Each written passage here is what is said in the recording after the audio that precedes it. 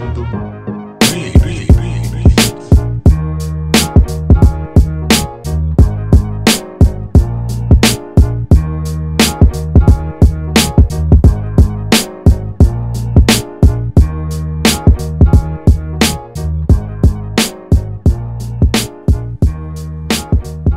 Cattle Company is the absolute best source for farm-to-table Wagyu beef in the country. It's a fourth-generation cattle farm out of Texas, and they ship all over the beautiful United States and straight to your door.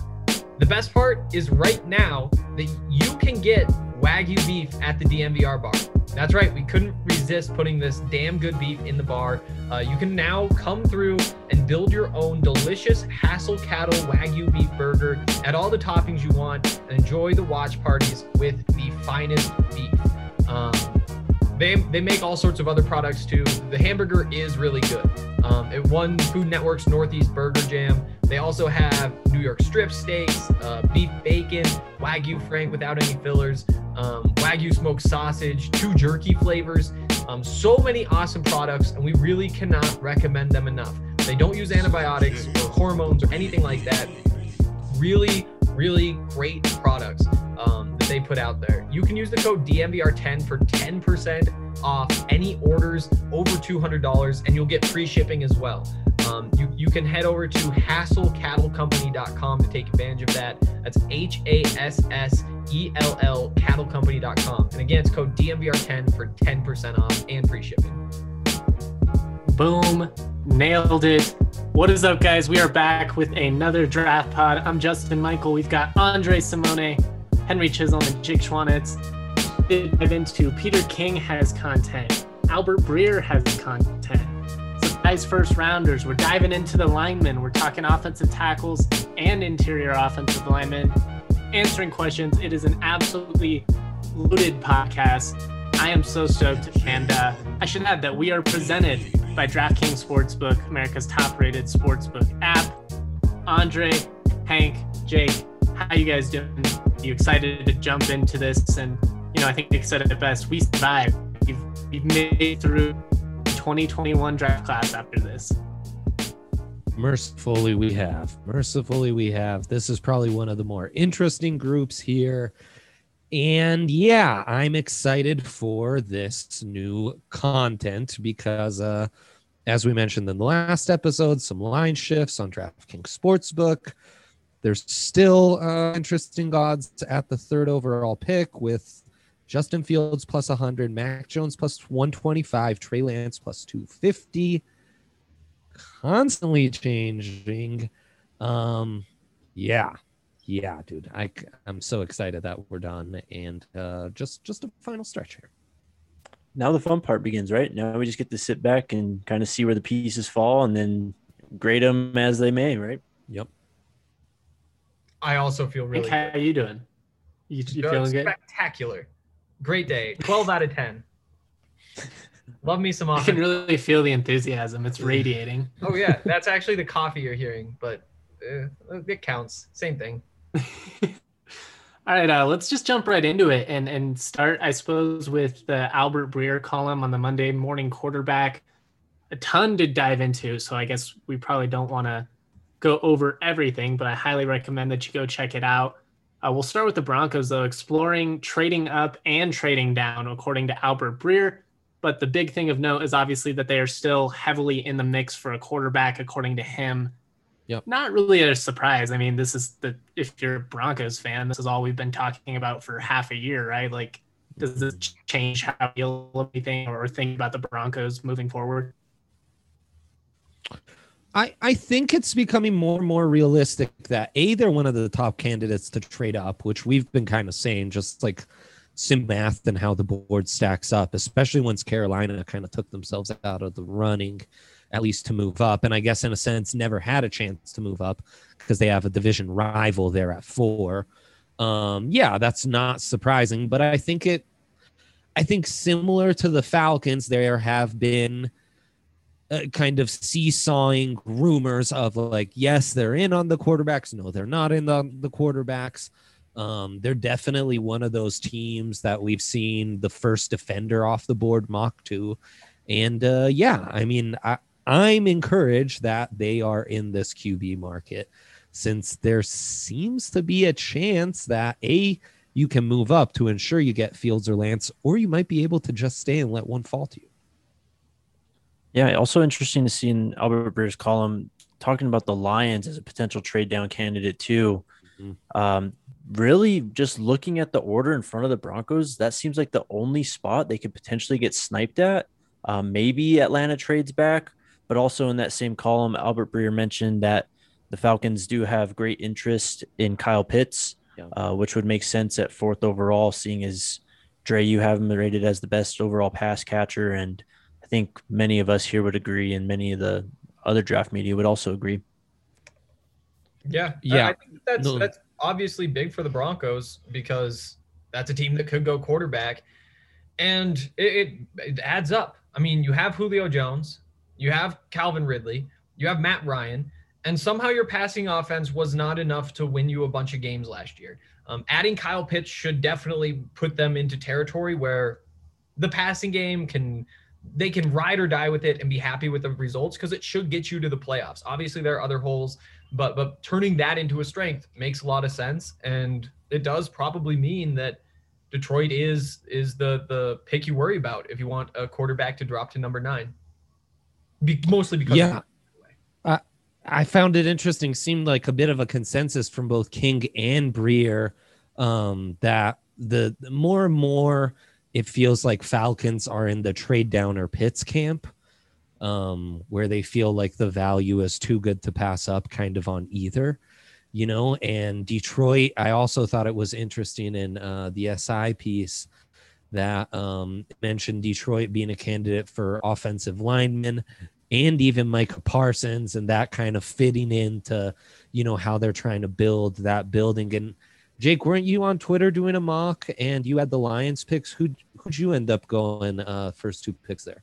Yeah, so I went Justin Fields at 7, Nice. just because, Goff is there now. I don't believe he's a long-term project, and, Fields is sitting there. I mean, obviously it'd be the dream scenario for the Broncos. I don't know if the Lions would do that. That's just what I would do. And then at 41, I took Eric Stokes, our boy, the corner from Georgia, pair him with Okudah. And then I also have the first pick today on technically day 3, and I'm looking at Nico Collins to finally give Detroit another receiver, because I think Rashad Perriman's like the best receiver on their depth chart right now, which is pretty crazy. That is. I do want to add that, and I know we're kind of jumping around between both articles here. Yeah. But Peter King, he did add that Arthur Blank, the Falcons owner, is very intrigued with this quarterback class, worried about securing the future of the position moving forward, but he doesn't intend to interfere with the draft decision. According to that seems reasonable to me. I've always been an Arthur Blank fan. He seems to be a pretty mellow, level-headed type owner, not a Jerry Jones type, jumping in there and throwing your whole draft process off. But just real quick, going back to the Sports Illustrated article, it talks about the offensive linemen and how maybe calling this class elite is more a product of the last couple of classes being really weak and teams not being able to add talent, versus this actually being, a really dominant class. That kind of basically just implies there's a lot of good depth here, but other than Sewell, there aren't really any elite tackle prospects. Just on the theme of the offensive line today, I thought that was a good point to bring up before we kind of jump into all of this. One more too. I mean, in the Albert Breer article, he mentioned that the top 3 receivers and the top 3 corners, so Devontae Smith, Jamar Chase, Jalen Waddle, Patrick Surtain, J.C. Horn, and Caleb Farley, says multiple, I guess, that these GMs see these 3 prospects better than any of the other top prospects from last year. So better than Okudah at corner, better than Judy, better than Lamb, better than Ruggs. It's just an interesting class, and that's really where the strength of the class lies, right out on the perimeter. Just so much speed and talent. It's going to be interesting to see where it goes. So unfortunate for Denver, because they loaded up on all of these positions over the last 2 years. Yeah, it's true. The perimeter spots have been the strength of these last couple of drafts, and the Broncos have been able to capitalize. I mean, they've loaded up on wide receivers, but yeah, not always in the way you'd think. I think we're kind of bearing the lead, though, because I thought what both said about the Niners at 3 was really interesting. Both are mentioning Mac Jones first and foremost. I think that's still, while it isn't the odds-on favorite, at least on DraftKings Sportsbook, and I think most books, and obviously a lot of perception playing into this. But that is still who these guys like Breer and King, like Shefty, essentially I would say the NFL media people who aren't getting reports from scouts and other kind of middling people.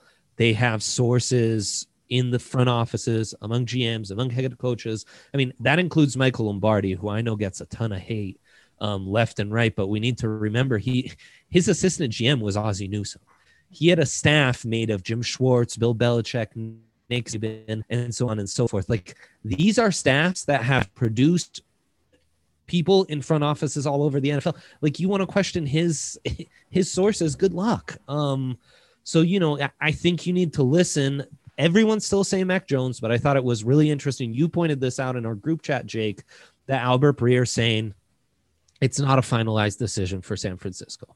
They're kind of still crossing their T's, dotting their I's. And I think the more interesting factor here is that Fields and Lance for the last couple weeks have both been working with John Beck, quarterback coach and former player for Shanahan at Washington in 2010 and 11. And there are a lot of connections there. Obviously, both Fields and Lance have had second pro days catering to the Niners specifically. It should be mentioned that just because they want to be the highest possible pick, all these quarterbacks are really trying to cater to the Niners because it's the best possible situation. This was a team in the Super Bowl 2 years ago. Obviously, Kyle Shanahan, obviously Kittle and all those weapons, that offensive line, that scheme. It's where all these remaining top 3 quarterbacks want to go. So they're all really catering to the Niners. Does that mean it will make a difference, though? Because I remain convinced this trade was made for Mac Jones, and I remain convinced that that was such a lock that Carolina acted on it and made a trade. That's where this all stinks to me. Why would Carolina act if it was still an open race for the Niners? You tell me, boys. That's a good point. I think you nailed it. Yeah, it's Mac Jones or bust at this point for San Francisco. I do think there's the slim chance that they, at the very last fall of with these guys, especially if, John Beck gives a glowing evaluation, Shanahan sees what he can do with it, and it's just like, all right. But I don't know, man. It just feels like with the whole RG3 situation, I think that was brought up in our group chat as well. Going back to what happened, I'm not so sure that they're like in love with the whole idea of having your quarterback run around. They've got the targets on the outside. They've got the running game. I think they just want a quarterback that can come in and get it done. My only thing on that is you already have Jimmy G. I mean, is stack he up really the that ceilings. much higher? Exactly. I mean, sorry, Hank, go ahead. It's not like Jimmy G is the guy who's going to go win you a title, though. Like I don't know. It's not just like mobile quarterbacks, immobile quarterbacks. I think more than that, it's like good quarterbacks, bad quarterbacks. And Jimmy G is leaning bad quarterback close to good quarterback for a bad quarterback. And he's hurt. Yeah, I think Mac is better than Jimmy right now. I mean, I'll confidently say that. It sounds crazy to say, but I think that if you plug him in there, yeah, after training camp, I think that you would be happy having him instead. My thing is that like I don't know what's going to happen. I think Dre's idea makes the most sense, but the draft is just so weird that like I'm not going to believe anything enough to where I'm not going to be pretty up in the air when we come time to see who the number 3 pick is. Well, and that was like the whole lead into Peter King's column is this is the most unusual draft of all time. It's so weird that the top 3 tackle prospects didn't even play this year in a lot of people's eyes. That was according to him. We'll get into our own rankings and all of that. The quarterback situation, we're probably going to have 5 go in the top 9. one of which only played one game this year, and his other film was against FCS opponents. Mac Jones went undefeated, but it was like a weird schedule, and the whole thing is just weird. It's just weird. This draft is weird, but it's fun. And I think it's kind of refreshing because after a lot of, I don't know, the draft has just become super corporate, and like the process is, very similar now. It's not as exciting to me as it used to be, and just the way that they produce it, I guess, like from a production standpoint and how they present it to us. But now I just don't even care because it's so weird. I'm like, I don't know, ESPN, do your thing, but I just want to see the chaos unfold. I know. I did forget about just what those broadcasts are like. No, and then like no hate to anybody. They do what they got to do and all that. But my goodness, dude, it's like, okay, whoever's drafted, here's a list of everybody in his family who has died. And I feel like that's just like the first, and then it's like, he's also this tall. By the way, his dog has cancer. He weighs this, and it's just every single time. And I had maybe we should do that on our broadcast and in remembrance of all our dead pets, right? A salute to service. Getting us back on. Go through everybody's Instagram and just find like the most tragic things that happen, and see if we can like hit on what ESPN and what those other guys are going to be talking about when they bring these guys up. They're going to have so much. That'd actually be a funny game. I mean, it's sad, obviously. It would like bum me out, but pretty morbid. I will circle back and say I found it pretty interesting. King mentioning that he thought if Fields would be around at 8, that he could see the Panthers pouncing. And I forget which of the two columns also mentioned the Panthers being a team trying to add, more picks because they've given up some picks on Darnold. And that's one of those front offices that ideally would like more than the normally allotted 7 picks. So that was Breer. Yeah. Breer said they're in the trade down camp. Peter King said they still might take a quarterback. That doesn't make sense to me at all. Like we just talked about, why do you trade for Sam Darnold then? What is the point there? Exactly. Unless it's just literally we don't know, and we're going to try and add as much talent in the room at one time, and we'll just see what happens. Yeah, and going back to something Dre said earlier, the Panthers, they make the trade, maybe being a little too reactionary with the number 3 pick getting traded to 49ers and that being Mac Jones. What if the Panthers just didn't like any of the quarterbacks? Like they said, they're all right. We don't have enough tape on whoever. This guy has this one. And it's a weird year, and I think it's easier to not like quarterbacks than ever. They say, why not just go get Darnold? And if you do, trading down does make a lot of sense. Jake, do you want I mean, they were the most hands-on this offseason with Mac Jones, obviously at the Senior Bowl. So, I mean, you would imagine out of all the front offices of all 32 teams, they would have intel on him. Yeah. Going back real quick to the 49ers, how much do you think that throw in the Super Bowl that Jimmy G missed to Emmanuel Sanders haunted Kyle Shanahan? Because if Mac Jones is the guy, we talk so much about his deep accuracy. He hits that throw 10 out of 10 times. Exactly. And I've had that thought when people say, he's Case Keenum. It's like, well, remember when Case Keenum missed the game-winning throw to was it Demaryius Thomas? Yeah. Kansas City. How was that game? Mac doesn't miss that. That was painful. It was painful. And I think as the other thing is we got to remember these guys and the work they do on the board, like to us, it all looks easy operating that Alabama offense, but there are things in operating that Alabama offense that are really going to get some coaches excited. And then Mac Jones is just so smart. Like, and then that gets brought home in both columns. Like, yes, if he ends up going 3, the deep ball is great and all that, but I honestly think it's just going to come down to they're talking about Mac Jones in a way that they talked about Andrew Luck in terms of like processing speed and just being brilliant out there. And I maybe that's a little bit too high of a compliment, but I mean, like Dre said, it's not a simple system what they're doing, even if it's a ton of talent around him.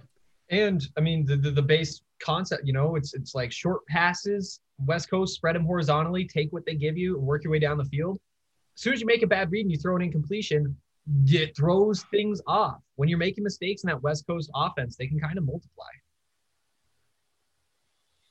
That's a good point. I like that.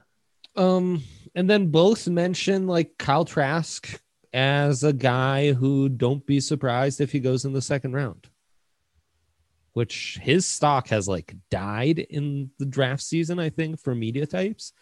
I remained kind of team Trask as like QB6 in this class.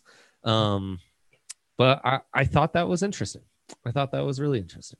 Quarterbacks always go high. Will, but God help the team and I don't know. It just seems like it's a lot of work. Yeah. At the same time, though, he's put it together before. And sure, college football is different than the NFL, but that was the best passing attack in college football. All credit to Kyle Pitts, and give a whole bunch of credit to Trayvon Grimes and the other one. Yeah, but that alone, seeing the production, the fact that he's in the Heisman race, I mean, there's something behind the scenes, or at least there should be, for him to be able to do what he did, and maybe he pops at the next level.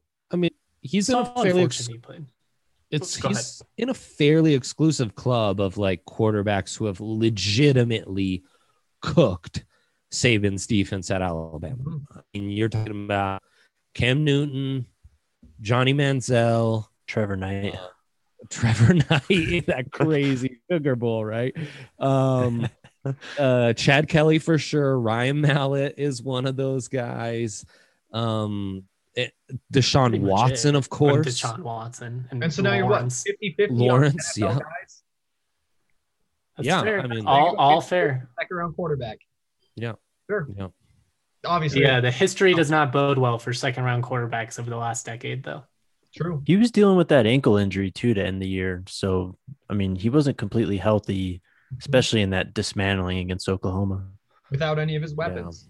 It's so unfortunate that that's our last, true impression of him, was that ridiculous bowl game where he shouldn't have played. And I love that he did, because I love bowl games, even though they're objectively less valuable than they have ever been at any point in the history of college football.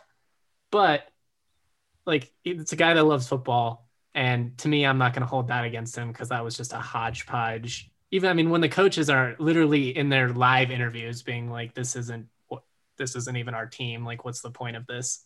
No. Yeah. And I think in a lot of, media circles, we're just waiting to knock this guy. And all it took was that game to be like, okay, cool. You've seen it. We're good. Well, I think, it took a long time for Florida's offense to get going. He's the guy who did it. I think there's something to be said for that. So where do you guys stand on Mond versus Trask?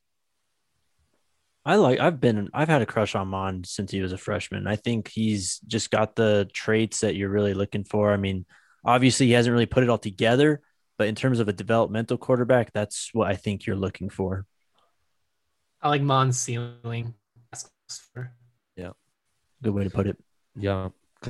Mond's a weird prospect because he checks off all the boxes, and he was like good about reining it in and like being a little more conservative under Jimbo, and like a really good season for the Aggies last year. But the other part of that is like he hasn't unleashed all the tools. Like we're excited that he's got those traits, but how often did he actually put those traits to use? Like sparing flashes, man. Bro, so frustrating sometimes. Well, Trask does stuff where I'm like, that SOB, like he's so slow. He's not even squaring up his hips, but he's generating power. He's accurate. He leads guys. He's on time. There's a lot to like about the kid, even though it's like a fullback out there. His motion's kind of crappy. Like it's not a ton of zip. He's not driving the ball. It's just like, but still, like he's fun. Yeah. I get it. Yeah. It's crazy how like Mond, it's like, oh, he never put together. He has games where he's incredible, games where it's like, what are you doing out there? But when you have Patrick Mahomes come through and he fits that mold, I feel like all those guys for the next like 3 years just kind of get bumped up a little bit, and you just go through all these cycles based on what we've seen before. And I don't know, either one. I mean, it's drafting a quarterback. Like it's basically a crapshoot when it's 2 second round guys. If I had to pick one, I'd probably go I go Trask. I'm going to stick to my guns. Two mind. I like it. Not a consensus, and that's good because it's a weird class. We really shouldn't have consensus with this wonkiness. Mm-hmm.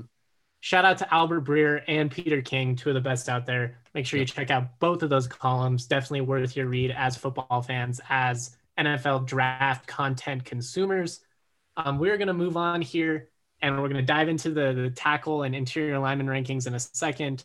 But before we do, let's talk about some potential surprise first rounders. And I got a list here that Dre had sent us. Kuiper as Hunter Long, Javonte Williams, DME Brown. Guys, Hunter Long. Yeah. The Boston College tight end. Like, what is going on? He's definitely a guy where when we went through the tight end episode, it was like, dude, solid, checks off a lot of boxes. I could see the NFL liking him more. I cannot live in a world where Cole Kmet goes like 46th and Hunter Long goes like 30th. That'd be insane, folks.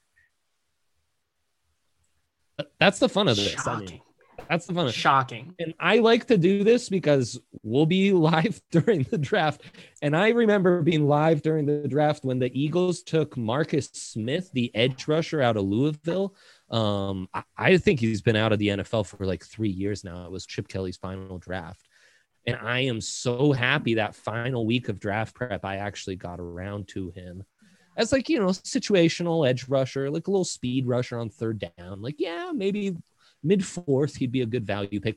26th overall. And everyone on the broadcast I was on was like, who? And I was like, wait, Marcus Smith out of Louisville, the little speedy edge rusher. So at least I knew who it was, as though I was shocked too. So you guys got to help me cover all my bases because I've been there before where I'm the one guy who knows this thing. And so you got to help me. De'Ami Brown, Javonte Williams, Hunter Long, first names. Keep going, Justin. Sorry. No, I appreciate it. Jordan Reed of Total Draft Network, he has Alex Leatherwood, Humphrey, and Tyson Campbell all going in the first round. Those seem a little more realistic than Kuiper's. And again, we're not trying to make this whole thing anti-ESPN, but it's way too much screen time with Mel Kiper. Fair enough. Pro Football Network, Oliver's Hodgkinson, I hope I said that right. He has Milton Williams, defensive tech out of Louisiana Tech, going in the first round. Really? I mean, it's a weak class, but that would be the case for him. Jake, go ahead. He's been getting some hype here and there. DJ kind of hyped him up a bit too. I think he put him in his most recent top 50. The other guy on that list from Hodgkinson, though, Ronnie Perkins, I know DJ's a big fan of him, and I've seen him in the first round all over the place. I mean, Davis Mills too. That's crazy. I watched Milton Williams, and he tested off the charts, which is why he's getting this love. He is a finesse. I think DeMarcus Walker, essentially finesse defensive tackle, but he has 31-inch arms. And against Louisiana Tech, what conference are they in, Justin? Sunbelt. Sunbelt. There you go. Dude, double teams inside. Like, let's go for a ride. Like my daughter on the carousel at the zoo, just like has no chance as a run defender. And I mean, yeah, once in a while, he'll beat you off that first step as an interior penetrator. But he might not have a draftable grade for me. Wow. Then I don't care if he is a surprise first round pick. I don't care how well he tested. Like, the dude doesn't have a position in the modern NFL. So that matters. Like, we can't get too in love with just the fact that, like, yes, the testing matters too. But at some point, it's like, do they actually play football well? And can they have a definitive role to where we are committing this much capital to him? And to hear a guy that's that fringe be a first round, again, craziest draft ever, probably. So I'd like totally. And I mean, that's one guy's take. Like, he could be a 10-sack guy for all I know in the right scheme in a few years. But yeah, I wouldn't count on it. I see very, very little value. But that's why this is beautiful, because again, Milton Williams reminds me of Marcus Smith. Like, takes one to believe in the guy who I think is a part-time player to be something more. And there you go. Hank, do you have any thoughts on Davis Mills being a potential first rounder? Nothing new since the last time we talked. I mean, he's Davis Mills, bro. he's a highly rated recruit. He Yeah. fits the mold. So was Tate Martell. He's got Correct. some tools. Maybe not like the strongest arm, but he made some good decisions. He comes from a pro style offense. He beat out KJ Costello. I mean, to me, honestly, like I don't see him in that way. He doesn't throw the ball in a way that makes me think that he's an NFL quarterback. Like he just doesn't. Look, if Hank is not buying this Pac-12 quarterback stock, then nobody should be buying this Pac-12 quarterback stock. Fair. Yeah. One decent You're who I comp trust. might be Jimmy G. Like he feels like that kind of West Coast guy.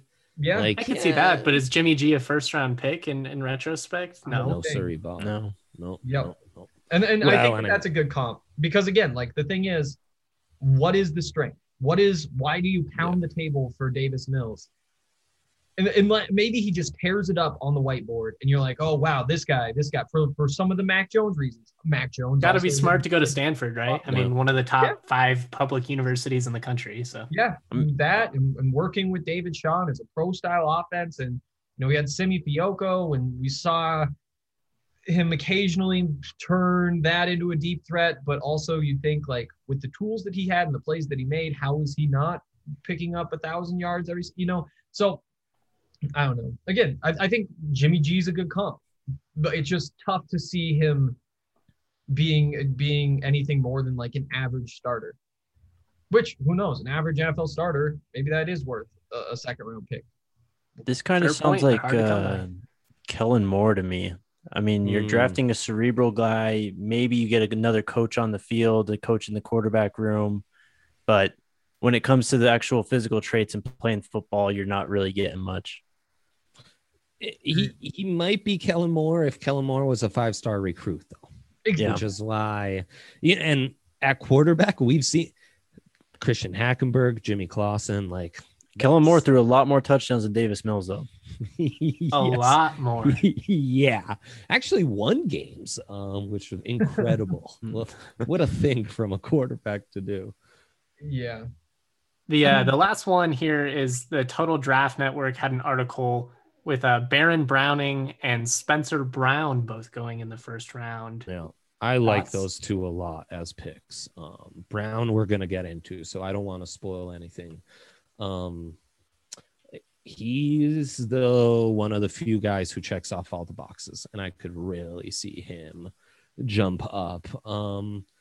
Browning's an interesting one. There are people who love that guy, but he was like really just a part-time player at Ohio State, but he tested really well, and he promises to have real third down value both in coverage and as a pass rusher. So I know there are people who really like him. Jake, Hank, any thoughts before we go to a break real quick? I have a couple Go for it. names of guys I think could jump up there. Me too. Oh yeah, that's my bad. I meant we got to go into our own potential surprise first rounders. Then we'll get into a break. I'm just getting the motors running, getting you guys thinking about those products in the back of your minds. Yep, good idea. True They have no pro. idea what's coming. First one I'm gonna throw out there, and there's kind of like a theme to my guys here. I'm gonna say Walker Little. I was impressed by what I saw on tape. Very athletic, and I think he has a couple things that probably work against him, but could also help a team talk themselves into him as a late first round pick. He goes through the injury, which, how do teams feel about the ACL? He missed time with that. He opted out this season with all that missed time. I think it's easy to talk yourself into him being a guy who, had he played more, everybody would be higher on him. And to me, you're kind of overthinking things there, but that's why I think that there's a path to him being a late first round pick. I'll throw another one out there real quick. Actually, I mean, Quinn Miners is similar, going from D3. Maybe somebody falls in love with him late. That'd be crazy. That'd be so cool though. It would be. Yeah. I've got, this is a super long shot. Dwayne Eskridge. The verse, I mean, the fact that he's one of the few speed guys who's at the Senior Bowl in a year when people don't get to see these guys in person, get their hands on them as much as they want. He's flying out of those breaks. He's producing. And sure, he was only out there for like one day. It was a really good day. And he's one of my guys.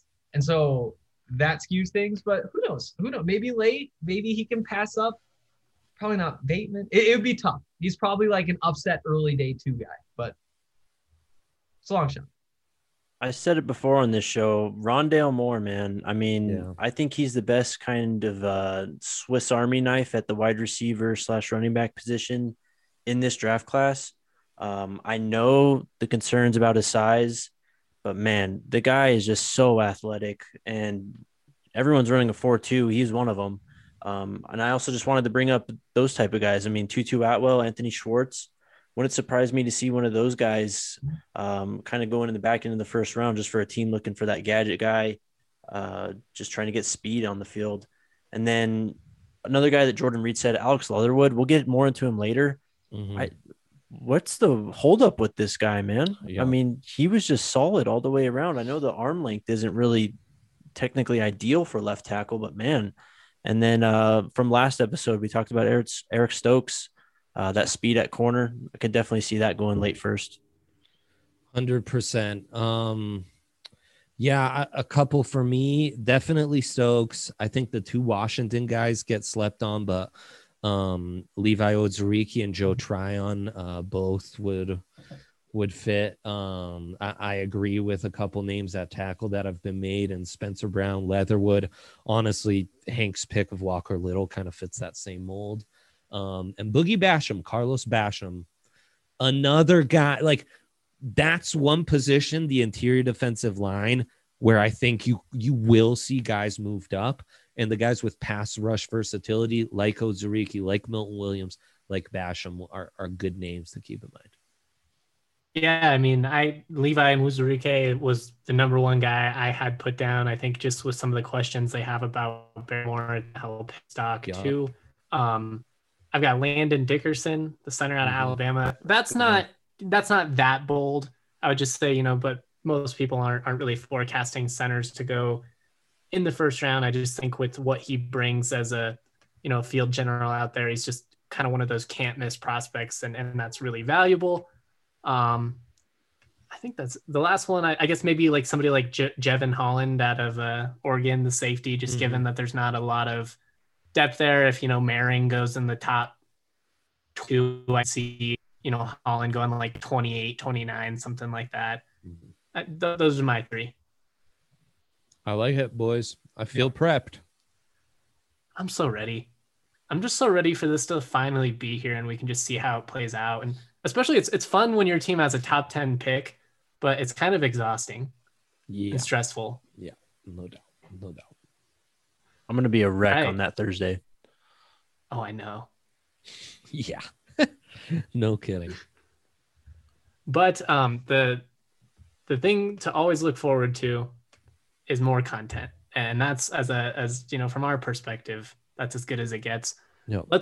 Let's move on and let's start to talk about these offensive tackles and interior linemen. We should definitely get an ad break in, which I teased a second ago a little prematurely. Hank, take the floor, my man.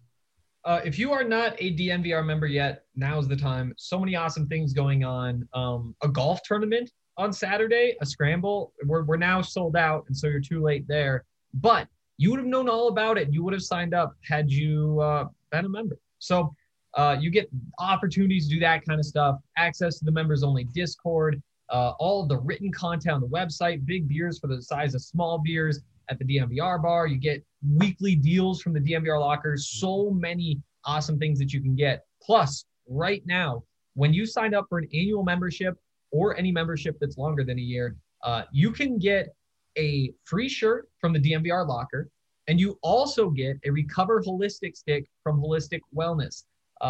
If you don't know what that is, Holistic Wellness is all about CBD. The stick that we are sending has 10 milligrams of CBD in it, and all you do is stir it around in your drink, and then it's a CBD drink. There's no mess. They're easy to use. They're very effective.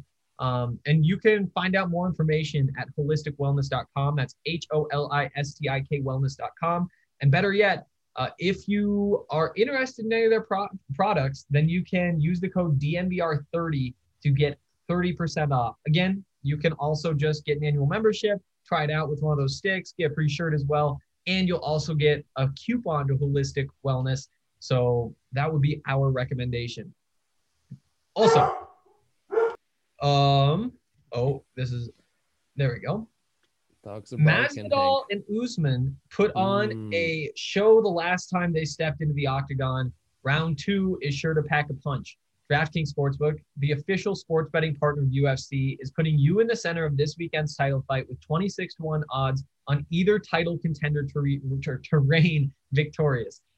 Pick either main event fighter to win during this weekend's UFC 261 title fight, and DraftKings Sportsbook will give you 26-1 odds. All you got to do is bet $5 on either of the fighters, and if they walk out with the belt, you will cash $130 in free bets. There's seriously no better way to put your MMA knowledge to the test than to put your money where your mouth is with DraftKings Sportsbook. And if MMA isn't for you, there are so many other options. There's odds and promotions on basketball, hockey. I know I'm pretty hyped about the NWSL Challenge Cup.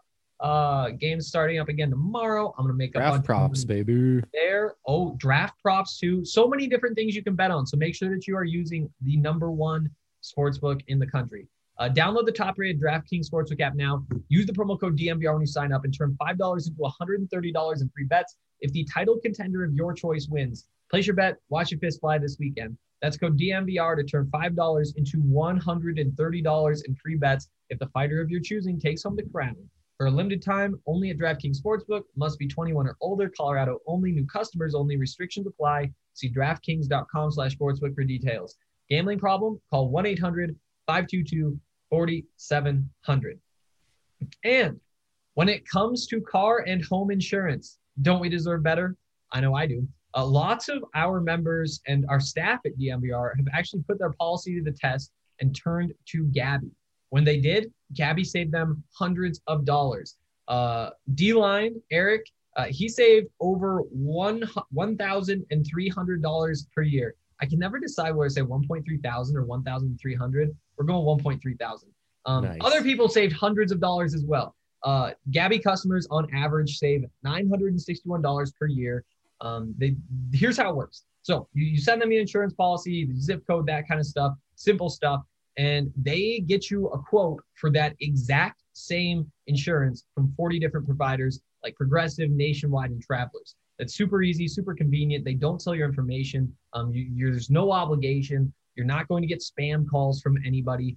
It's just in 5 minutes, you can figure out whether you can save hundreds of dollars with no repercussions and the exact same coverage. So put your policy to the test like we did. Get a better insurance with Gabby. It's totally free to check out. There's no obligation. Go to Gabby.com/DNVR. That's GABI.com/DNVR. Nice. Yeah.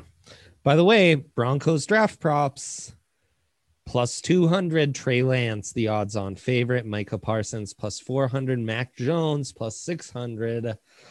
I've told you Mac could be a chance. And then a couple guys we'll be talking about. Rashawn Slater plus 700. Penei Sewell plus 800. Surtain Fields sprinkled in there at plus 700 and plus 800 respectively. All right, fellas, time to get into this offensive tackle class. It's a fun class. I'm sure we will have some talks about, well, should we talk about this guy now as a tackle? Should we wait for segment 3 and talk about him then as an interior offensive lineman?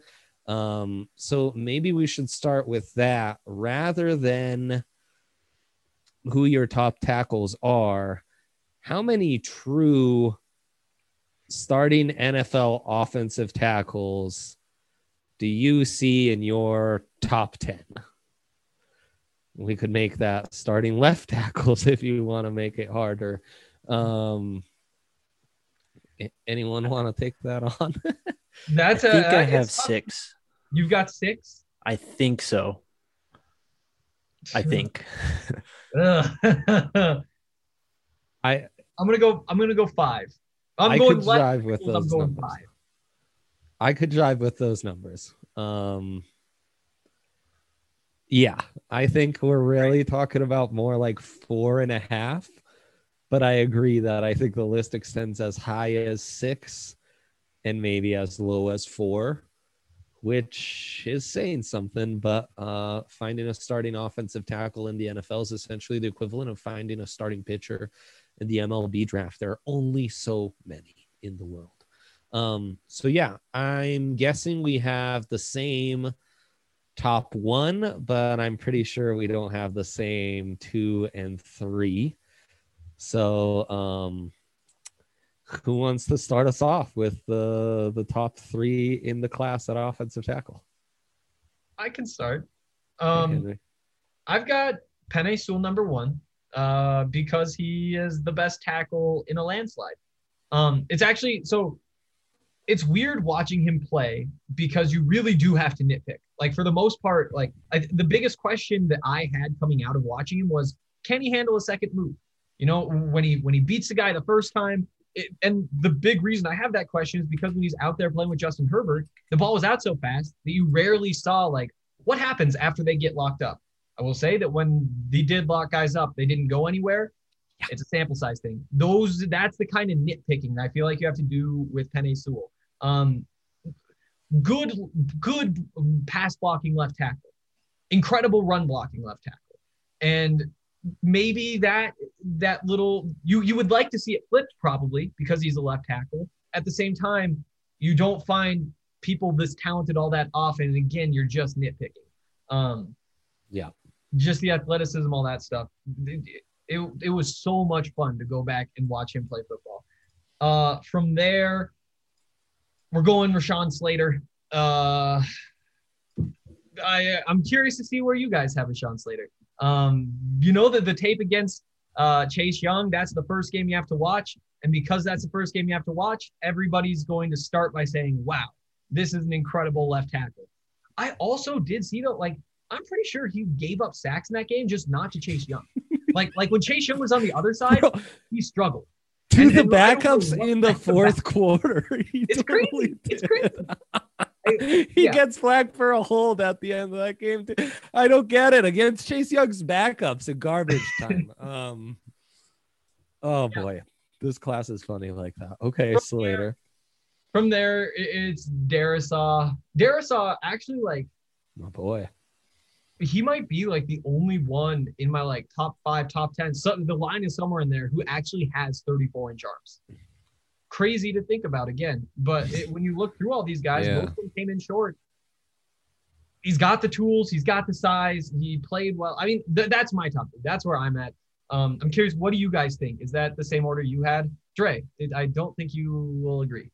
I that's a great point you make about the 34-inch arms. I believe he's the only one in my top 7 tackles, which is insane. Penei Sewell, I think that was a good report. Yeah, it's true. The weaknesses you have to find are like length. You know, you would like that extra length, even height wise. He's not the tallest. And at over 330, I just wonder if like that frame is maxed out, which is fine. He is wide as a house. And as athletic a 330-pound man as you will ever see. Just a special specimen. Incredible to go back to like some 2018 tape and see him as a 17-year-old just like dominate. But there are areas that need to be refined. There are even murmurs about some off-field stuff. I would have loved to have seen him this year. And I find a hard time finding a good comp for Penei Sewell. Like Trent Williams is there, but I think there was a little more length. I've almost called him the Quentin Nelson of tackles. Like he's got that like, you know, he initiates contact, you're done. After that, I'm a big Darrisaw guy. I think this is similar to the edge group where I'm siding with like at his peak, the best flashes after Sewell, I think are Darrisaw, but runs a little hot and cold sometimes. But, you know, long career, he started for a long time. He's got the length. I think the upside is right there, and that's a big differentiator. And after that, I have Tevin Jenkins, who I think could stick at right tackle with that length. I think he's more athletic and more powerful than Rashawn Slater, who probably has the highest floor of this class, but I think will stick at guard. And I have some real questions about his ability to stick at offensive tackle. You know, so much is made about that Ohio State game, which of course is overblown given the late game struggles that we mentioned. You know, watch him against Iowa or Wisconsin, the more corn-fed linemen in the Big Ten. And the length of an Epinesa gave him trouble. His strength to anchor is a concern for Slater. It's an area where Sewell just blows him out of the water, for example. And like I posted on Twitter today, Zach Bond getting a key quarterback hit and forced fumble on him, just beating him off the snap. And that's why length is so important. We're always talking about margins for error. Slater has less of a margin for error. And I actually think Jenkins is a bit stronger, a bit more athletic, and more suited to stick at right tackle. So that's what separated him over Slater just slightly. So we have the exact same top three. I'll let Jake talk because I like going through my notes. So I was going to say that. You're good. No worries. I love that, Justin. Yeah. I've got Sewell at 1. Just a mammoth of a human being. Crazy punch in his hands. Moves very well for that size. Seems like a smart football player too. I think he processes really well. Yes. Passes off blitzes and diagnoses pressures at a good level already. So the ceiling is just sky high with him.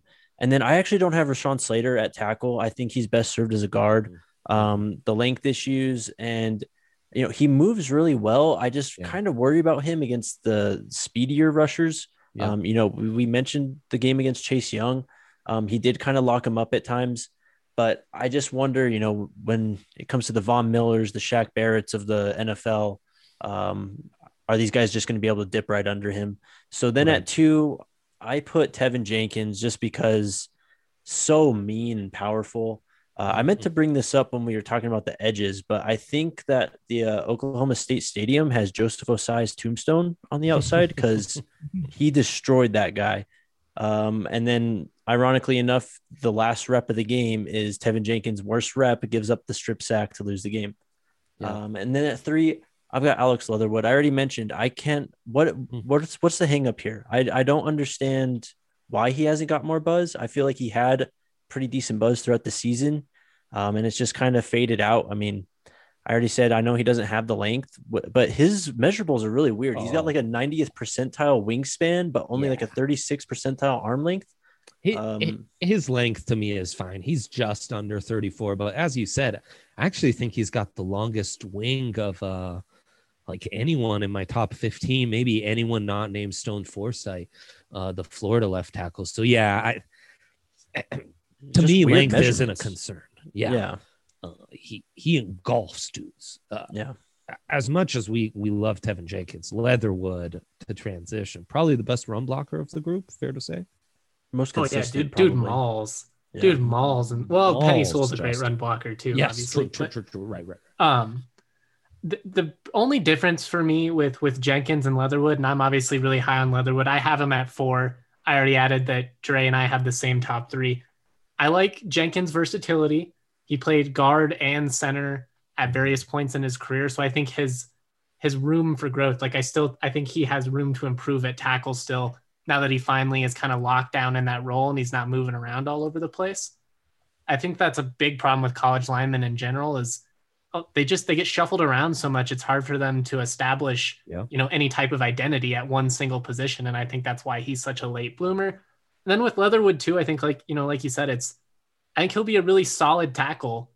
I just don't think he's, like the sexy prospect because he's not this big mauler. He's not as nasty as Jenkins is. He's not as flashy as Sewell is. But ultimately, it feels like he's going to pan out. Like I'd feel very safe drafting Alex Leatherwood, especially given that you're probably going to be able to get him in, maybe the second round or late first round. Yeah. I one of my holdups with Leatherwood is that left side of the line from Alabama is just so good. And you've got Mac Jones back there and you've got Najee Harris. And so you've got Leatherwood, you've got Deontay Brown, you've got the center, Landon Dickerson. Yeah. And that was a great offensive line and they did a lot of really good things, but it scares you just a little bit in the way that any Alabama prospect scares you just a little bit. And I mean, that to me is one of, it's nitpicking and it's probably dumb and you might feel stupid about it later, but when you have guys, no, it's fair. It's fair to bring up, but I'll also add that like your line's only as good as your left tackle is, and so yes, that Alabama offensive line was phenomenal, but without him, it's just not going to work the same. Yeah. And I mean, who do you guys at 4 or 5? I keep coming back to Leatherwood, who this is where it gets tricky because Slater's my 4, Vera Tucker's my 5. Darrisaw Jenkins, Slater, Vera Tucker, all first round grades. Sewell, top 10 grade. Leatherwood is in the next tier, late first, early second, where I put a lot of my high potential guys. I do want to add Slater's a guard. That's the only reason I would probably have him higher. Well. And I think Vera Tucker is probably a guard as well, although I think his road to tackle is a little clearer. Yeah. It's a conversation, but again, like Vera Tucker, that's a 32-inch arms, right? Yeah. So like essentially in the NFL, that's a non-starter. Like it's awesome we got to see him play left tackle today, this year, but I just don't see it. Yeah. Can I take us on a little tangent real quick and just kind of pose a question to the group? Andre, maybe you know something about this. What is there like, I don't know, an amount of tackles under 34-inch arms that have actually made an impact? Like, is it a substantial amount of players, or are we actually talking true outliers here? Under 34, yes. Even just recently, guys like Jonah Williams fit slightly under. If I'm not mistaken, Trent Williams might be slightly under. That's where my questions come from. Like guys that measure at like 33 and a half, like, come on, like, what are we really doing here? Yeah, totally. There are some guys, but it's not a ton. And under 33 is just impossible. Like that just doesn't exist in the NFL. And I think the guys under 34, you see some limited ceilings there, So, I mean, as much as it does seem like we're nitpicky and kind of getting fixated on a quarter inch here, a quarter inch there, history does tell us that this stuff matters. And from our perspective, that's like the best info you can go off of, because let's be real. We know what quality offensive line play looks like, but it's not like we're, in the trenches with some of the hand technique, like we can tell like when somebody's really good with their hands, but we're not looking at it the way the same scouts are. So these measurables, these things, like these are what you need to go off of, because that's the only thing you can actually predict, really. I mean, otherwise it's just he's pretty neat out there. I think he's pretty good. I don't have any justification for why I'd take him, but he's pretty talented. And I mean, Vera Tucker, put the Oregon game on.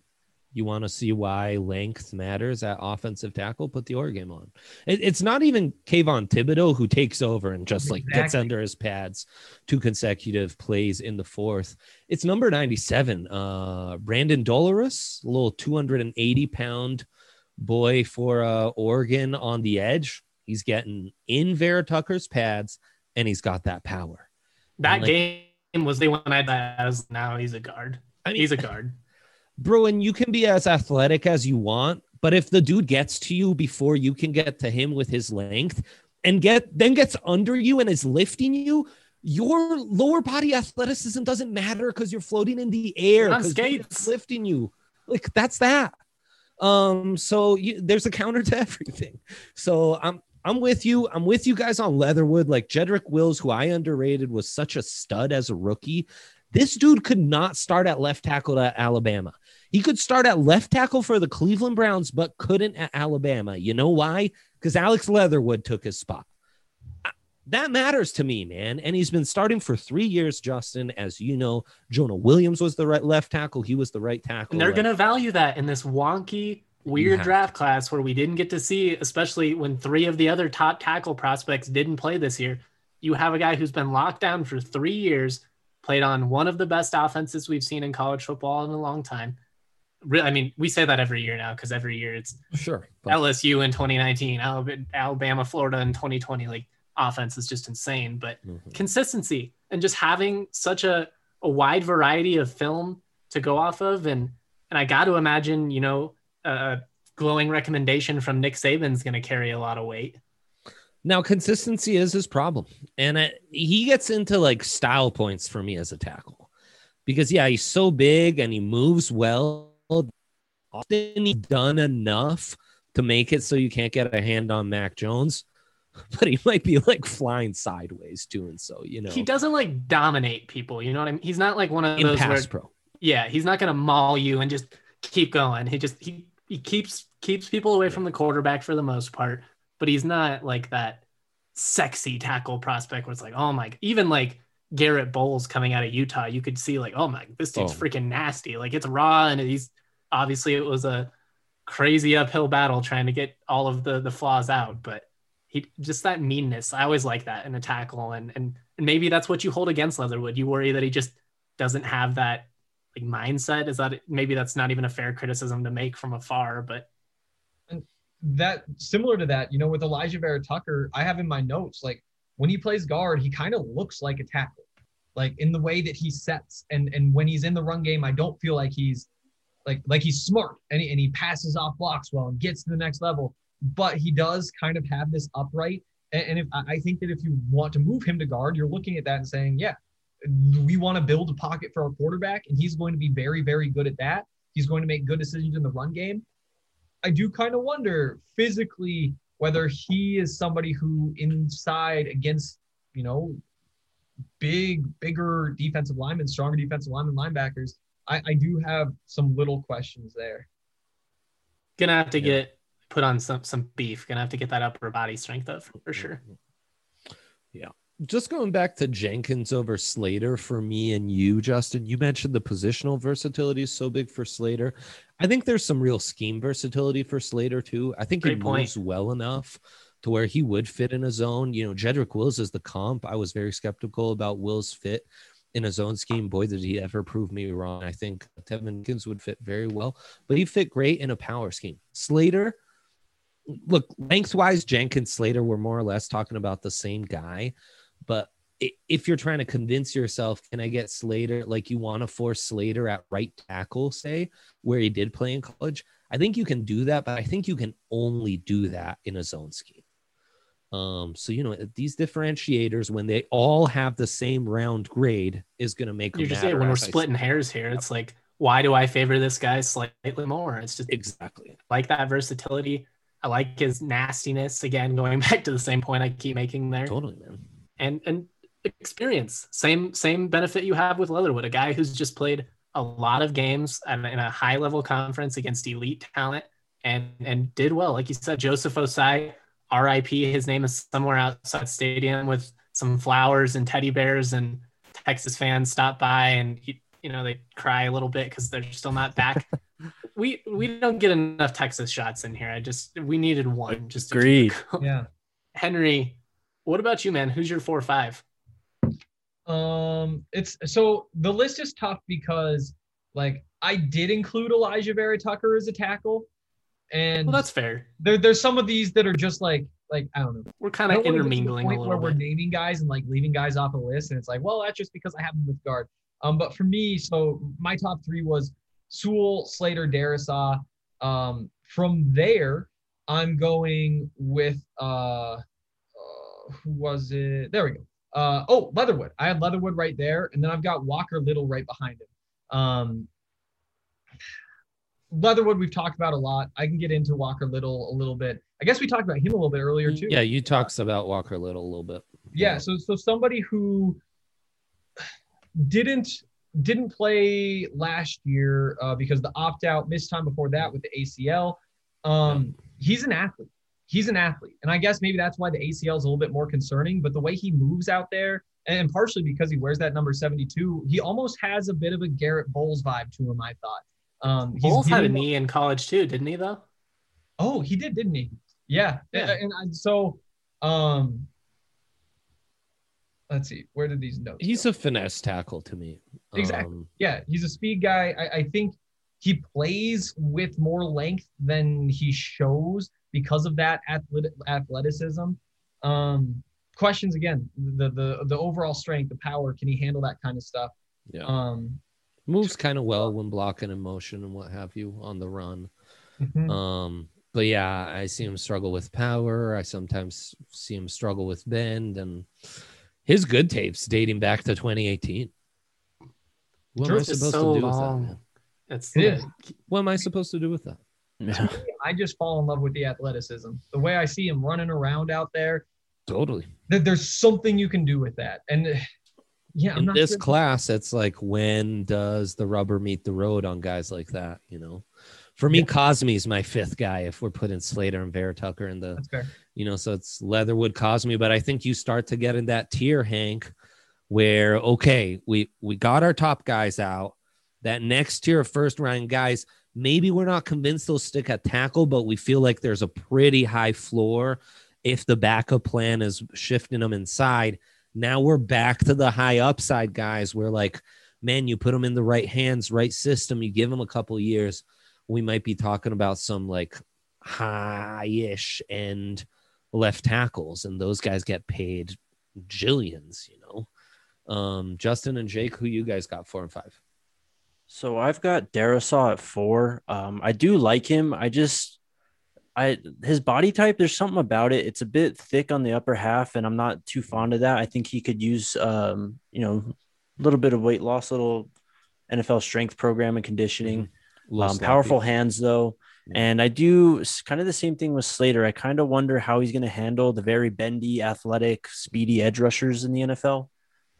He does have some good reps against guys like that, but there's often times where he's getting beat too. And then at 5, I also had Walker Little.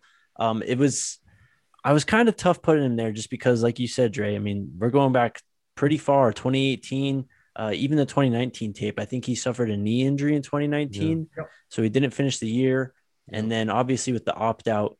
So just based on the tape, I liked what I saw. I just have no idea what I'm getting from him. Justin, go ahead and let's rattle off some names after. Yeah, I had Leatherwood at 4. Again, just it's him and Darisaw 3-4. I think it's very similar. 5, and I really struggled here. I think like 5 through 9, I'm all basically right around the same level of confidence in. But I've got Spencer Brown, the offensive tackle out of Northern Iowa, just massive. I mean, 6'8.5", 315 pounds, like insanely large. Because he's so big, I have some concerns about his longevity.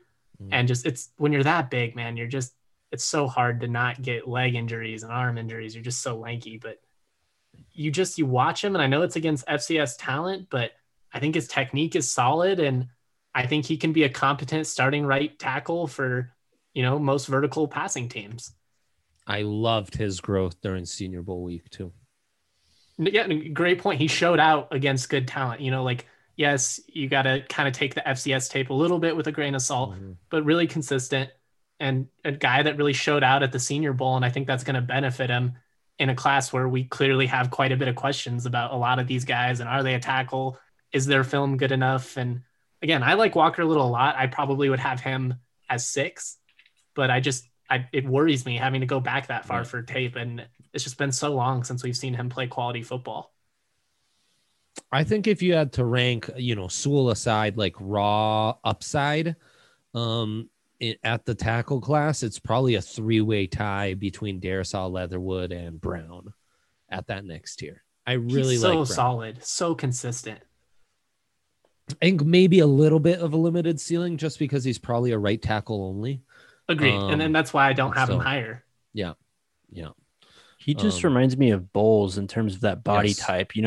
Guys that are able to wear 300 plus pounds and make it look natural and not like, I don't know, just like chunky. He's a tight and end, man. Exactly. It's impressive. I also Nate thought Solder was like that. I thought Cosme was like that too. Yep. So, I mean, I guess you got to kind of know just what you're getting into once you draft those guys. The power and the strength and the anchor might not all be there year 1, year 2, year 3. Hell, look at Bowles. It took 4 or 5 years. So, yeah.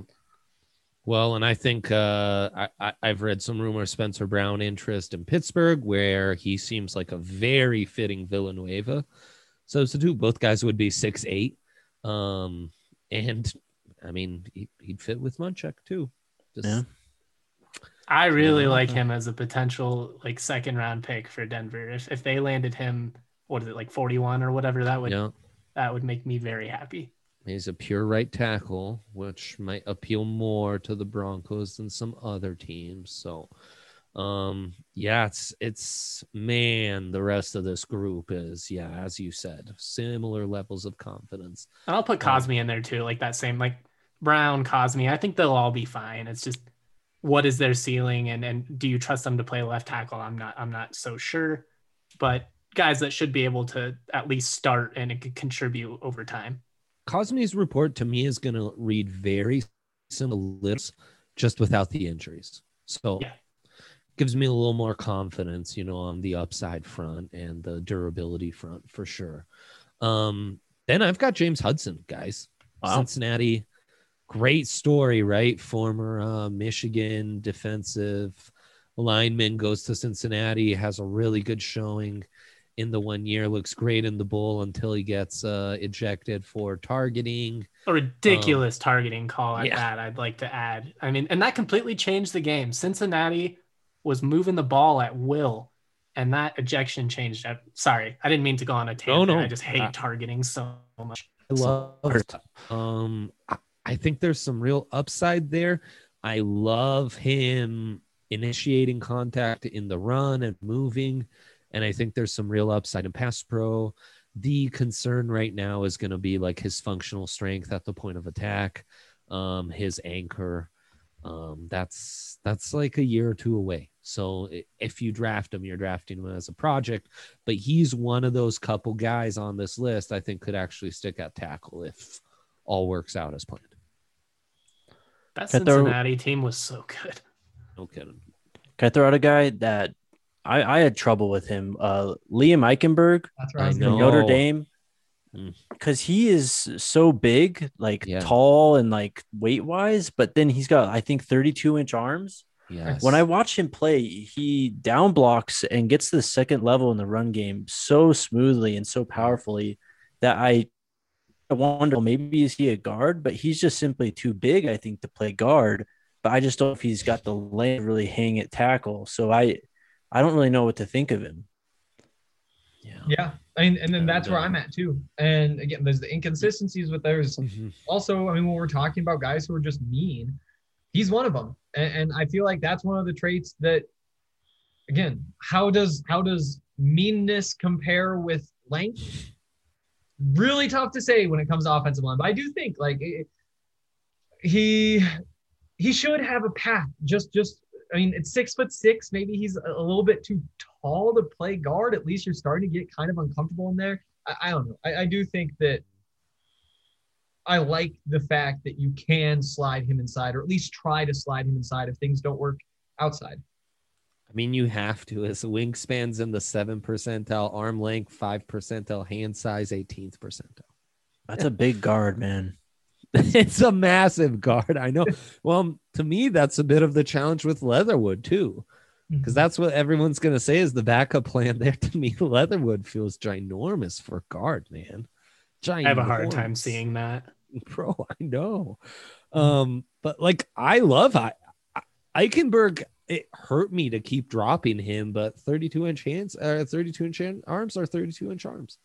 That's another line, Hank, that left side of the line between him and Aaron Brooks. Fun view. Dude, they run left the whole year. I don't know if I saw a single run to the right side from Notre Dame this year. Wow. And they're like milking a lead in every game that's not Clemson. So they're just running it 40 times. Like choo-choo, get behind him.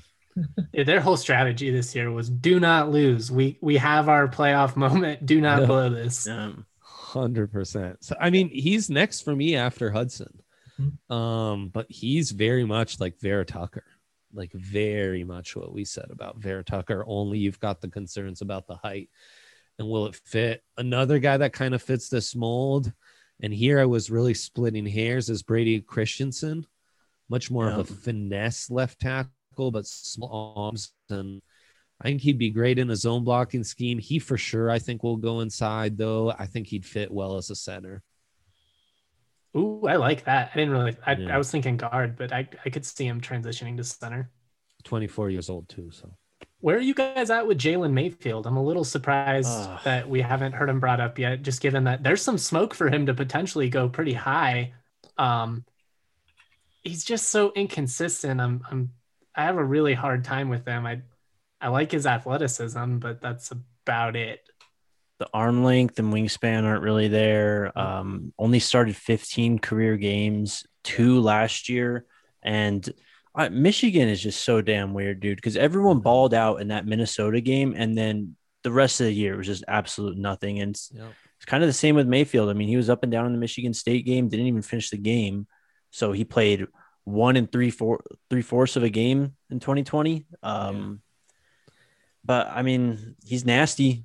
He can block down with the best of them. But what are we looking at here? 6'5", 326. I don't know if that's really guard material. I think in a gap scheme, he'll work as a guard. He at least is still young. But yeah, for me, I'm not a believer in the mobility to stick at tackle. Yep. The testing was bad. Yeah.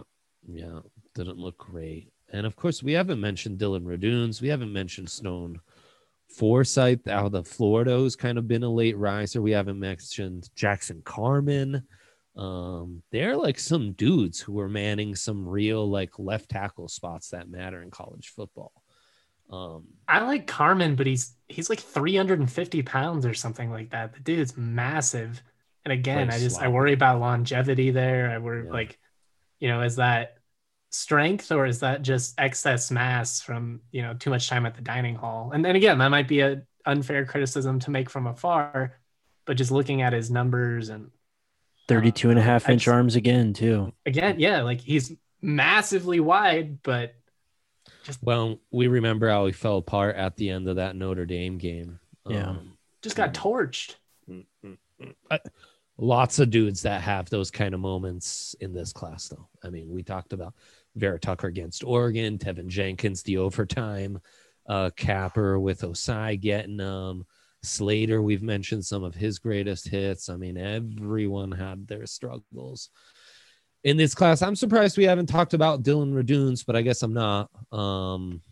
He actually has 34-inch arms, and that's what makes him so fun. Is that like he checks those boxes?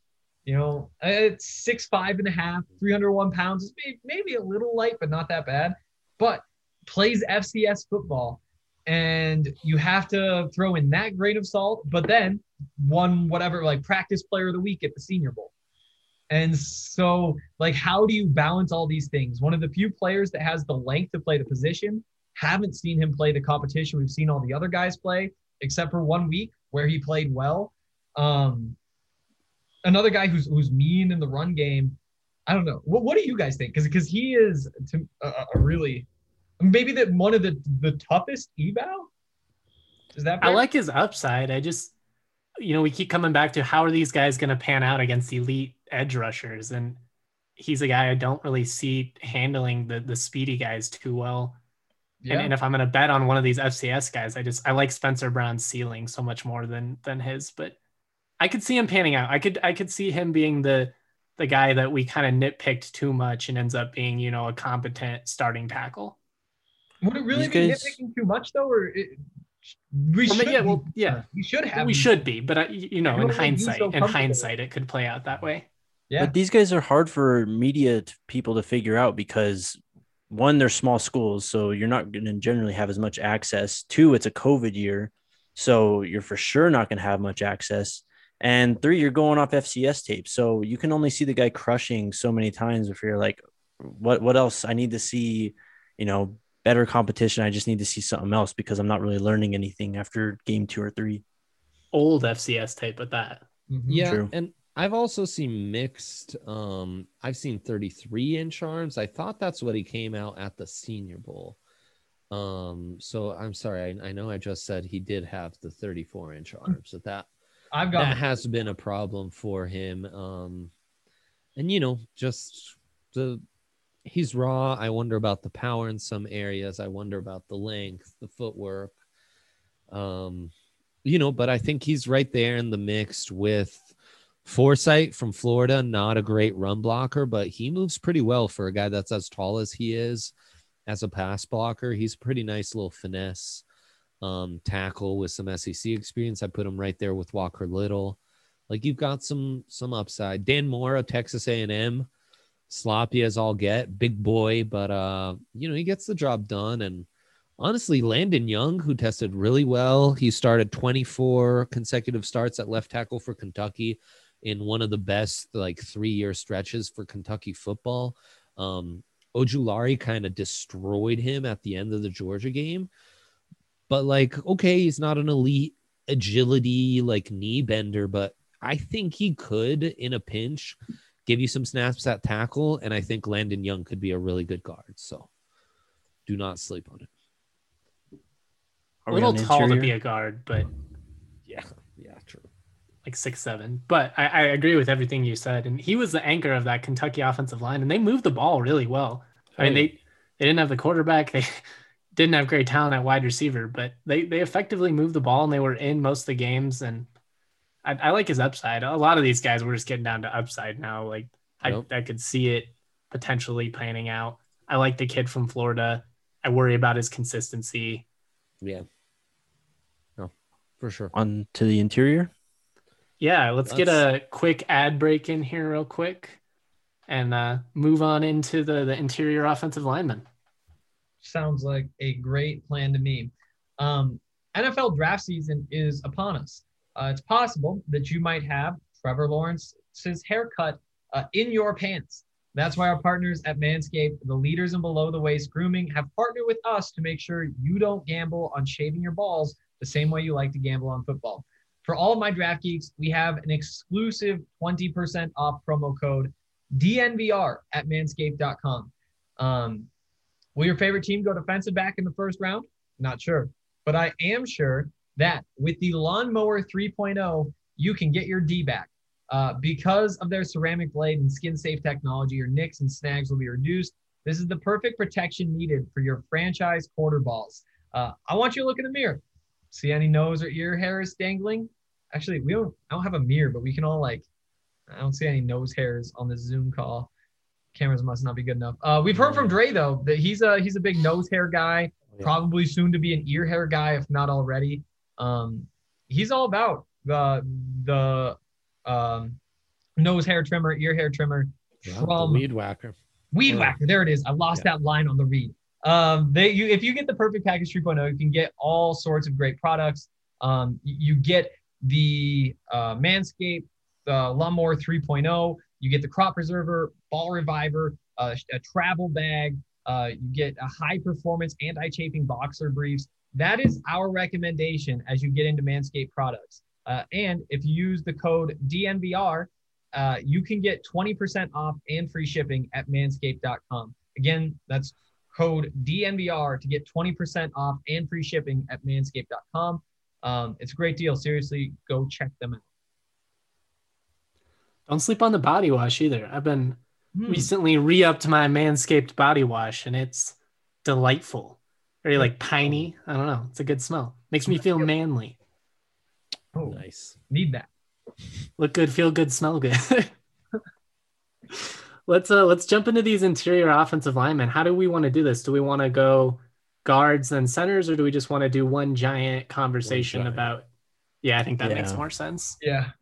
I mean, usually it's these conversations would be our top 10s are going to be 8 guards and 2 centers. This year, this center class is one of the best I've ever evaluated. Top notch. Well, kick it off then. Who's your top 3? Okay, so Slater Tucker would be my 1-2. I turned Bostonian for a second. Vera Tucker, love Vera Tucker. I hope he plays for the Celtics. Yeah, whoa. And that's an interesting discussion. You're splitting hairs, but I think Slater may be just slightly more reliable. I then love Creed Humphrey. I've said it before. I think he goes in the right system. He's going to be dope. He was such a key to that Lincoln Riley offense, and how mobile and deceptive their O-line movement can be. Dude's a shapeshifter. What he might lack in power, it like a guy might be moving him into the backfield, and it's like, oh no, here he goes. He's allowing a penetration, and then he'll just like shift his body, and it's like, oh, psych, angle blocked, big run coming. Like Creed Humphrey is dope. I love him. And he's just barely in front of Landon Dickerson, who's like one of the biggest interior offensive linemen you'll ever study. And if it wasn't for the injuries, Dickerson would be like a top 15 prospect for me, probably. I agree. I've got Creed Humphrey number 1. I've got Landon Dickerson number 2. Both of them, you basically said it all. But Creed Humphrey, that what we saw during the Senior Bowl week, that will stick with me. He was the one guy who was shutting everybody down. Landon Dickerson obviously wasn't participating, but he is just that's a really big dude. He's what, like 6'6" playing center, and honestly, like no injury concerns. Those are the biggest concerns.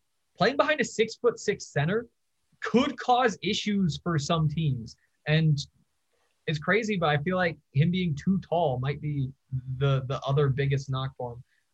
From there though, I went with Deonte Brown from Alabama. Again, I know I have concerns about that left side of the offensive line. I picked that duo inside is what I was really impressed by. And the way those two just work together, the zone blocks, like getting up to the next level. And there are questions with Deonte Brown. I'm not sure that he's best in like a power scheme. I don't love him as a puller just because he's so big and bulky. But he is so big and bulky that the little bit of agility that you need, I feel like he has that. It's just like the big runs where you can't quite get up to speed and make something happen. I'm curious what you guys thought, though. Jake? On Deonte Brown, or do you want me to go top 5? Both. Deonte Brown, I mean, yeah, the body type's obviously not ideal, right? Mm-hmm. You want to see him in an NFL strength and conditioning program ASAP. But you don't want to see that power be sacrificed for losing weight. So it's a balancing act. I thought it was kind of weird how he started 24 games, but played in 46 total games. That's just kind of a weird bunch of numbers, really, but that's just they Alabama rotated for a him. lot in the second half. You get so many situations where they're like up 30. Exactly. But man, he's a road grader, dude. If you're in a power scheme and you're looking for a guard, definitely be a guy I'm looking for. Can be taken advantage of a little bit by some of the more quick twitched and athletic interior defensive guys. So, you got to hope that he hits his target off the line, or else might be trouble. And then going to my top 5, I have Rashawn Slater at 1. I think he could be like a Pro Bowl guard. Just how powerful and how smooth he moves. Already talked about him enough. Elijah Vera Tucker, he was probably my favorite offensive lineman to watch that played in 2020. Just, impressive at left tackle.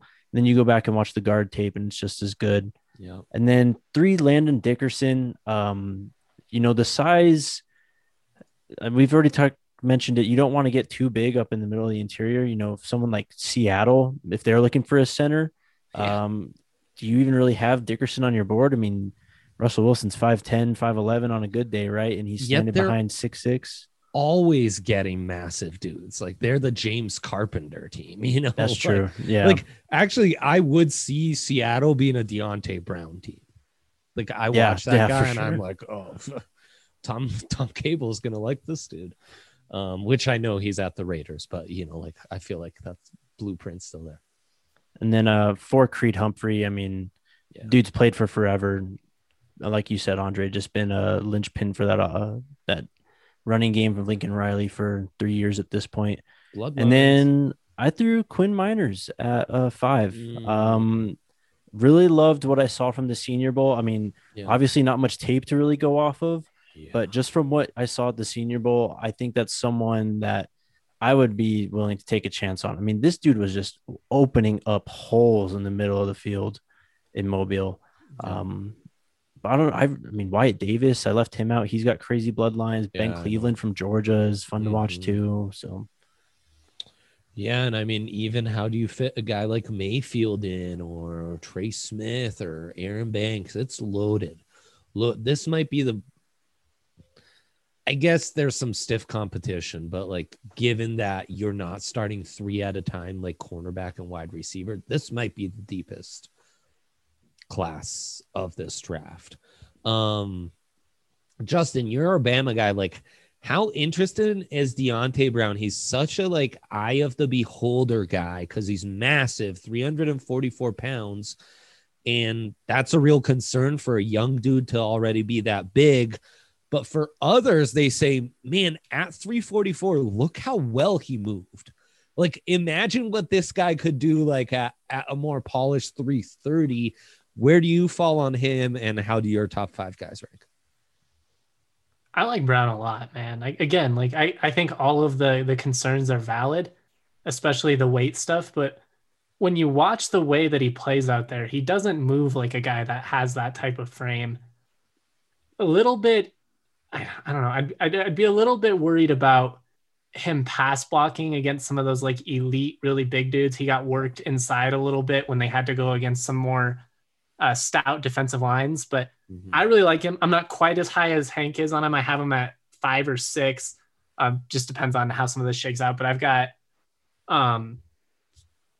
Slater. Sorry, total brain fart for a second. Slater at 1. I just think he's going to be an elite guard, possibly a tackle. I mean, I don't think it's necessarily a foregone conclusion, but I just think it makes so much sense given his measurements and what we've seen. Number 2. And again, my Bama homer is coming out a little bit, but I'm in love with Landon Dickerson, one of my favorite players to ever come through the program. And that's saying something because he was a transfer guy, so he wasn't even there all of that long. But he's just so consistent, so nasty in the trenches. And you see that the way this dude plays. And I think, you know, like offensive line coaches especially, they're looking for those nasty type dudes. And I just, you look at a guy like him and it's like, yeah, I can work with that. I can make this work, even with the knee injury. It is what it is. I mean, so many of these guys have knee injuries now.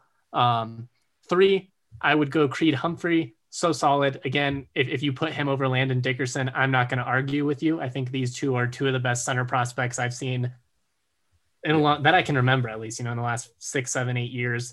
Absolute studs. Can't go wrong there. 4, I've got Elijah Vera Tucker at guard. Again, maybe could be a tackle, but I just think with the length, I don't see it. And I guess 5, I would go there. And the only question I would say is maybe I would put Wyatt Davis over him. I really thought he was just super consistent. Like I just think we're nitpicking with a guy like Wyatt Davis, and I don't really understand why he seems to have dropped a little bit over the last couple of months. Yeah. Wyatt Davis's grandfather played for the Lombardi Packers and the Browns back in the day, won 5 championships. His father played college football at Missouri. Career ended due to knee injuries, and now he's next in line. Pretty crazy bloodlines. That is crazy. I mean, he's a big, strong guy. Also, 33 and 7/8 inch arms.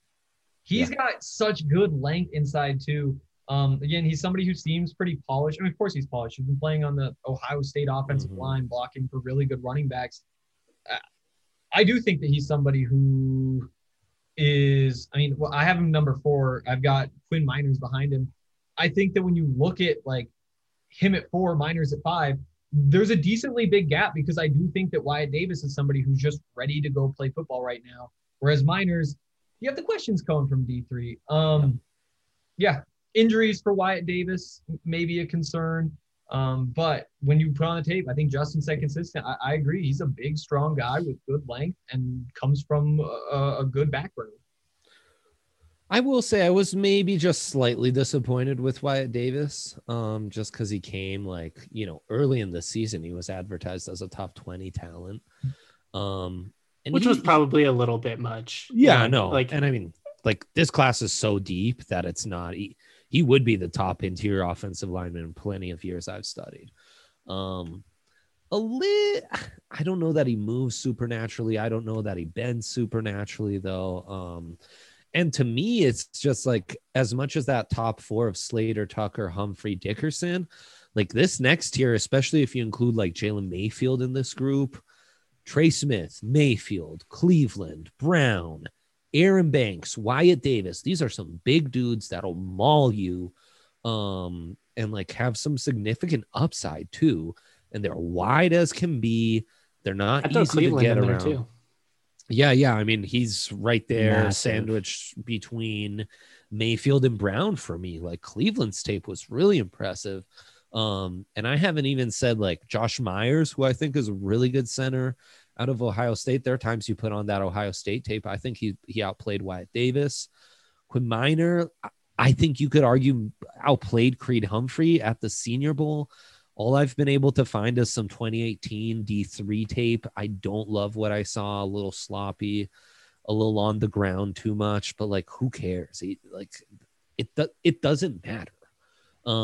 That stuff doesn't matter because it's not going to translate, and it's 2 years ago, so it truly doesn't matter. Kendrick Green out of Illinois is a tractor.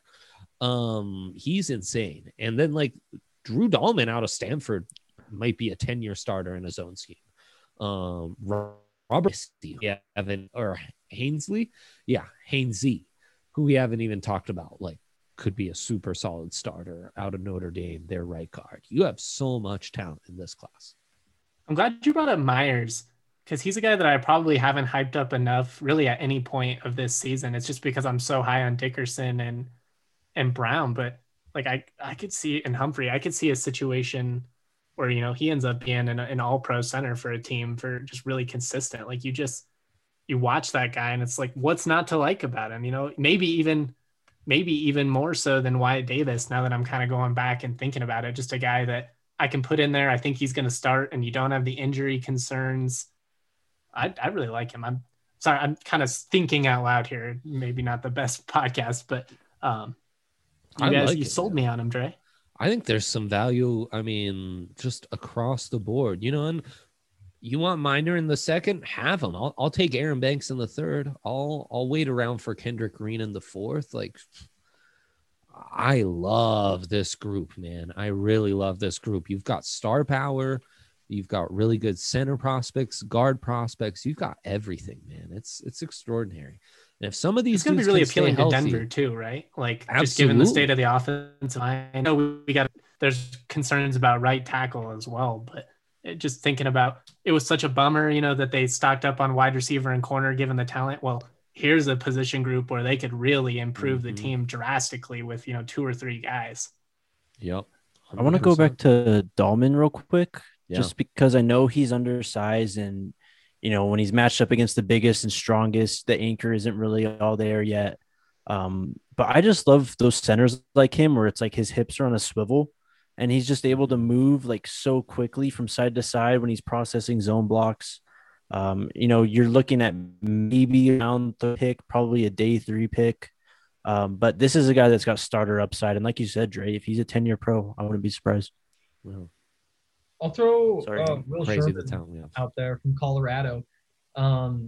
Played left tackle at Colorado, switched to right tackle last year or the year before, went back to left tackle the year before. Now he actually spent most of the offseason, like 10 weeks training with Ryan Jensen, the center for the Buccaneers, who's from Colorado. CSU Pueblo, yeah. Yeah, I see. And I love that because I don't know which school, but I know if I say from Colorado, Dre will say exactly who it is.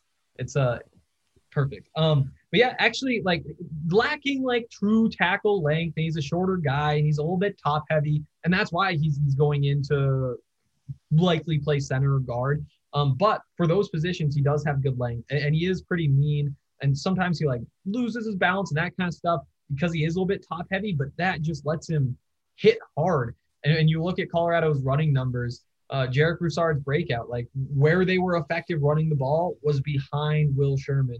I see Dane Brugler has a 6th round grade on him. Yeah, that's probably about right. 6, 7, something like that. But smart guy can play that center position. You know, if you're not Colorado, if you're Denver kind of looking at your offensive line, sure, you just drafted Boyd Cushenberry. Up and down first year, I think might be a little bit generous. Maybe adding some competition the 7th round, somebody who maybe you develop, and if things don't go well next year, I think that he could be a fun fit with the Broncos. Isn't it nice to just be talking about Broncos offensive line prospects on like maybe day 2, probably day 3 though, instead of like they have to get one of these freaking tackles or something. Yeah. 100%. It's really true that has shifted lately. That is crazy. Mike All Munchak. right. Hank, you've got a Discord question. I see we got a question that just came in on the pod feed. Let's You wanna go talk first to the if you good have it people pulled up? before we go. Sure.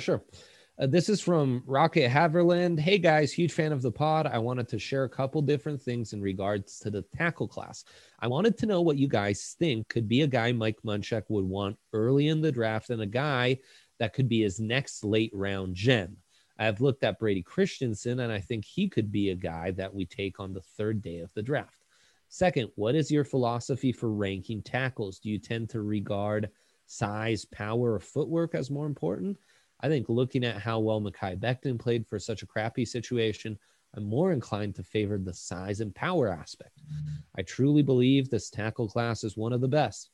It has, in my mind, close to 8 starters: Sewell, Darisaw, Vera Tucker, Slater, Jenkins, Little, Leatherwood, Cosme.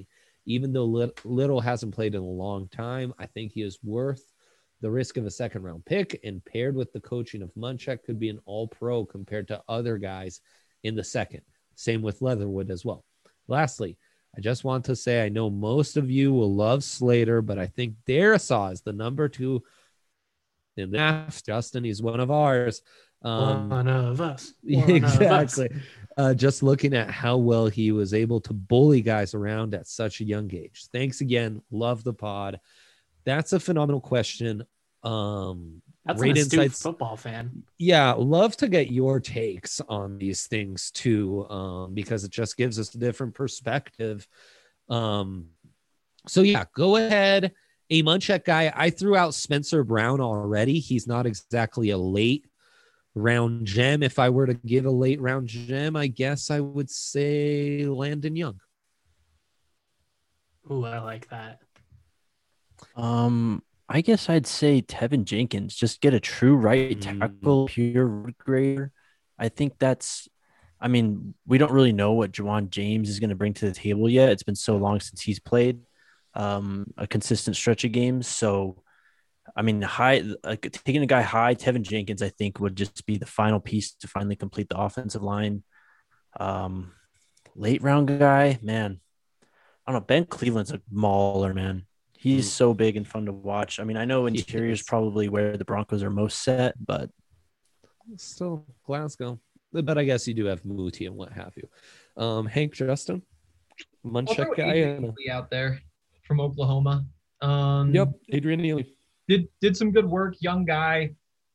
Didn't come in great with the measurements, but is very tall, and I think that could cover some things up. If you're looking for a project, I think that you look at the frame there and say, hey, we can turn this into something. I really like Cleveland. I think that's a good answer as far as a Munchak guy goes. Late one, I honestly don't hate. I think he said Brady Christensen, the BYU guy. I don't hate that. Given his versatility, I think you could do a couple of different things there. Maybe like somebody like Forsyth out of Florida. Forsyth, I think would fit. Yeah. Yeah, I don't think he's going to be like a 7th round pick or anything like that, but a guy that you could get, like in a 3rd round probably. For sure. And then I thought this was we don't have to touch on this too much. I think our answers will all be the same, but how you evaluate and kind of balance size, power versus work, technique, and polish, and I think it's like most things, it's that margin of error that we talk about. It's like, what things can the deficiencies be coached up, or are they things that are stemming from greater physical, schematic, what have you, limitations to their game that they're not going to be able to overcome, is going to pigeonhole them in a certain way. As Jake said to cap off our pod, the cornerback pod, the last pod, like, comes down to traits, and that's how I would answer that. But thank you, Rocket, for reaching out. Love that. Henry, you want to give us the Discord question? Yeah, from SP84. Penei Sewell is the undoubted best tackle in this class, but is Tevin Jenkins the most violent tackle in this class? I also agree with Jake on the fact that the Broncos should hedge the Juwan James bet at some point within the first 3 rounds. But Tevin Jenkins, though, most violent in the class? Him or Darisaw, probably. Yeah, I mean Dickerson's nasty. Miners is nasty too. There's a bunch of just. Well, yeah, I guess are we disgusting refining kinds. this to only tackles or Only just the tackles. most nasty lineman? Period. Tackles Well, Jenkins? Leatherwood as a run blocker can really get on you, but yeah, it's not Jenkins level now. Obviously, it's against FCS competition, but like Spencer Brown, Yeah, He's throwing dudes around. he'll bury some dudes. I think Redun's, if we're talking FCS guys, there's some of that there too. Also, Penny Yeah, Sewell. Penny Sewell can get yeah, of course. correct. Penny Let's Sewell not is pretend he isn't correct. right up there with the rest of them. Yeah, dude. Mayfield's a bit of a prick himself, you know. Dude, that Minnesota game, he was just crashing the entire right side of Minnesota's defensive line. I mean, these holes they were creating were huge. Yeah. These are all kids that like take pleasure in embarrassing defenders, and I love that about offensive linemen, and I love that about this class. Like that's what makes this one so. Not only are they talented, but you've got just a bunch of dogs out there. And I'm starting to sound like a football coach with speaking in cliches, but it's true, man. These dudes are nasty. I love it. Great questions as always. No, I think I've got like 25 future NFL starters between tackles and as we started the show, maybe there are 5 that are tackles. So, but that's a lot of interior guys. 25 is a lot. What's Yeah. a lot? I don't know what you're But wrong. think about how many dudes we just threw out. Like we probably threw 50 names out in this. So it's really not that, like, it's not that crazy to think that many 25, 30 of these dudes could pan out. Yeah. Wow. All right. I think that's about all we have for today's podcast. We got any final thoughts we want to throw out there before we hit the road? We made it. It's true. We did. Hallelujah. Yep. Just fun stuff, fun rumors to cover from here on out. And, lots more on the YouTube channel. Check out the site, all that good stuff, of course. We're going to have awesome NFL draft coverage. We will be live. Make sure that you are tuned in to DNVR for it all. Shout out to all of you for listening, for subscribing, for asking questions. You make our dreams come true. I'm Justin Michael. I hope you guys have a great week. Thank you to everybody that listens to this podcast. Peace.